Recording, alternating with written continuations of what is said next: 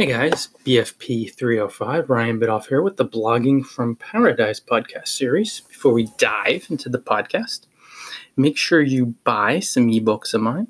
We have some courses too, some audiobooks, some paperbacks, all available at bloggingfromparadise.com. Guys, kick other bloggers' limiting beliefs and fears out of your mind. Okay?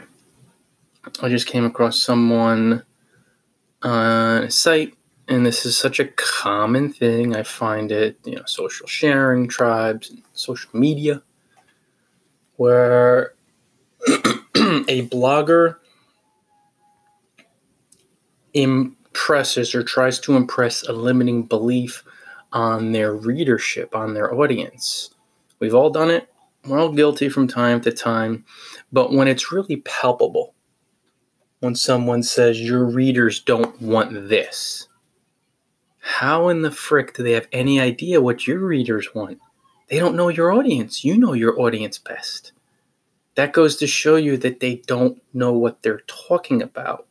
Anytime someone says your readers want this, your readers want that, unless they're you, how in the heck do they know what your readers want? So that right there shows fear, bit of arrogance, ego, knowing, and you have to ignore it because you know the advice isn't coming from a higher energy.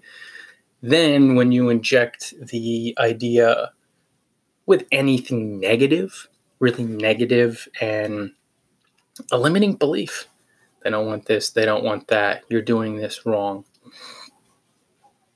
And I'm talking about, say, an idea where a blogger says, hey, your readers want more content. Your readers don't want more content.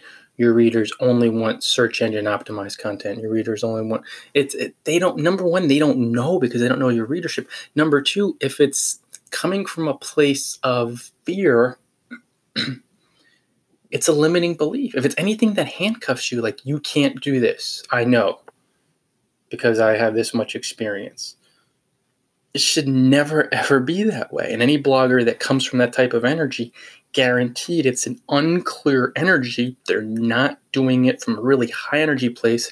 It's a limiting belief in their mind, and they're trying to restrict you for whatever reason. Usually it comes from a little higher energy perspective on some level. They genuinely think they're doing well, and they're serving you by doing this, but they're not because it's a limiting belief. So kick blogger limiting beliefs out of your mind. Do not let them seep into your consciousness. If you're willing to embrace these ideas and look at them and say, hey, I've been trusting this blogger implicitly when they're telling me you can't do this, you can't do that, nobody cares about you. And I know there's a number of established bloggers who have their own stuff in mind and they mean well, but it's almost demeaning the way they speak to their readers. Not so much insulting, but they're so disempowering for new bloggers. And, of course, I say you're going to have to work, and nobody really knows who you are right off the bat. But a lot of these readers who soak up these limiting beliefs then pass them on to other bloggers, and they struggle because they're blogging with these limiting beliefs in mind. Guys, kick limiting ideas out of your mind from bloggers, even if they're top bloggers. You are unlimited potential. That's that. Stop by bloggingparadise.com. Buy some ebooks today.